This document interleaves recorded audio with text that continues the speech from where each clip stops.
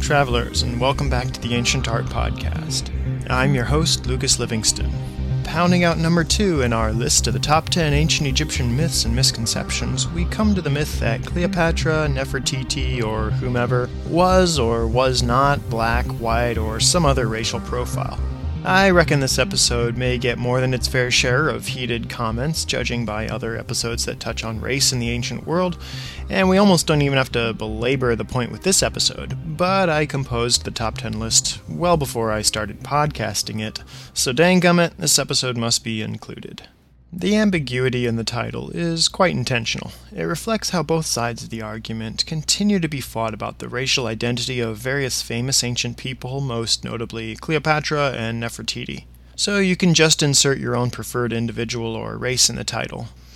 And the fact that this issue resonates so gut-wrenchingly personally with some people betrays that the question is truly much more a reflection of contemporary society and racial identity rather than an historical question.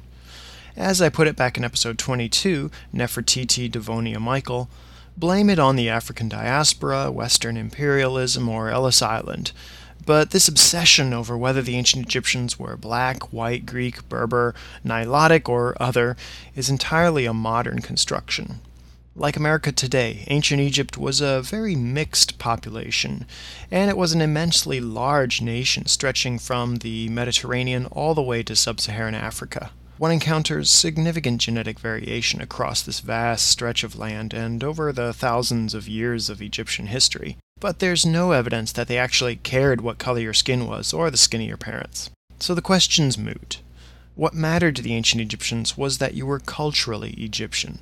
We already had an in-depth discussion of Nefertiti back in episode 22, so we're not going to repeat that here. But what about Cleopatra? Her name's invoked in this topic perhaps even more frequently than Nefertiti. The last pharaoh of Egypt, Cleopatra VII Philopater, ruled from 51 to 30 BC, in part as a co-regent. As with other members of the Ptolemaic line, her ancestors were Macedonian Greek, descending from Ptolemy I Soter, one of Alexander the Great's generals roughly 300 years earlier. Contemporary to Cleopatra, the Greek historian Strabo suggested that she was the illegitimate daughter of Ptolemy XII Auletes and an Egyptian noblewoman. Alternatively and more popularly, Cleo's mother is thought to have been Cleopatra V Tryphena, among other theories. If her parents were Ptolemy XII and Cleopatra V, that'd be interesting, because each of them in turn is thought to be an illegitimate child of Ptolemy and different Egyptian women. So if Cleopatra's mother herself wasn't Egyptian, then perhaps both her grandmothers were. Or not. Blame the ancient Roman love-hate relationship with Cleopatra for all the confusing and conflicting accounts. What's well attested, however, is that Cleopatra was well accepted and loved by the Egyptian people. She was the first of the Ptolemaic rulers to even bother to learn Egyptian. As with her forebearers, images of her were produced in the traditional Egyptian style when for an Egyptian audience, and in a Greek style for her Greek audience.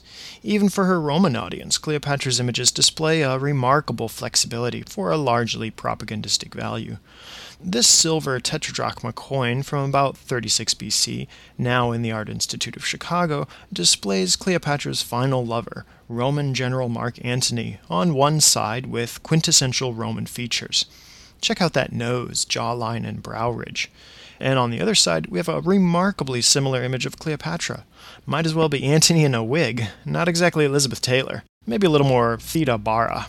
Ouch, snap. So was Cleopatra of good Roman stock? Not quite. But those familiar features would more likely have been met by an improving Roman nod rather than some exotic image of Cleo as the priestess of Isis. Now, it's not likely that this coin was widely circulated in Rome itself, since it was probably minted in the eastern Mediterranean, but it surely proved of propagandistic value among Cleo and Antony's supporters in the Roman East.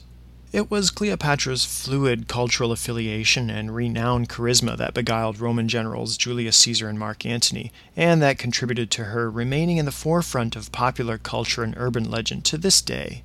The question marks surrounding her parentage do open the door to discussions of ethnicity, but the important point to remember when penning heavy-handed commentary on the subject is that the debate's really a manifestation of modern racial tensions disguised under the banner of ancient Egyptian history, society, and culture. And it's up to you, the level-headed 21st century individual, to rise above it and look past all those generations of baggage. But hey, what about the Nubian dynasty? Yes, the 25th dynasty rulers of Egypt hailed from the kingdom of Kush, or what we more popularly call the land of Nubia, present-day northern Sudan and part of southern Egypt. There's plenty of evidence and consensus today that these rulers, including Shebaka and Taharka, were black Africans, although culturally, after generations of close Egyptian contact, or occupation some might say, they were culturally quite Egyptian. They built pyramids, worshipped the Egyptian gods, and ruled in a traditionally Egyptian manner. You could even say the Nubian rulers were more Egyptian than the Egyptians of that day and age, circa 760 to 656 BC. And that adds even more strength to the argument that it didn't matter what the color of your skin was in ancient Egypt. If you walked like an Egyptian and talked like an Egyptian, then you were an Egyptian. There's a great article from the February 2008 issue of National Geographic magazine about Egypt's black pharaohs. The link's kinda long. You can see it on screen here, or head on over to ancientartpodcast.org and click on Egypt's Black Pharaohs on the resources page. There you can even take the Race in Ancient Egypt quiz. Thanks for tuning in to the Ancient Art Podcast. Don't forget you can check out the whole list of top 10 ancient Egyptian myths and misconceptions online at www.ancientartpodcast.org/top10.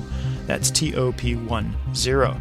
You can rate the podcast and leave a nice comment on iTunes and YouTube. Connect at facebook.com/ancientartpodcast and follow me on Twitter at Lucas Livingston.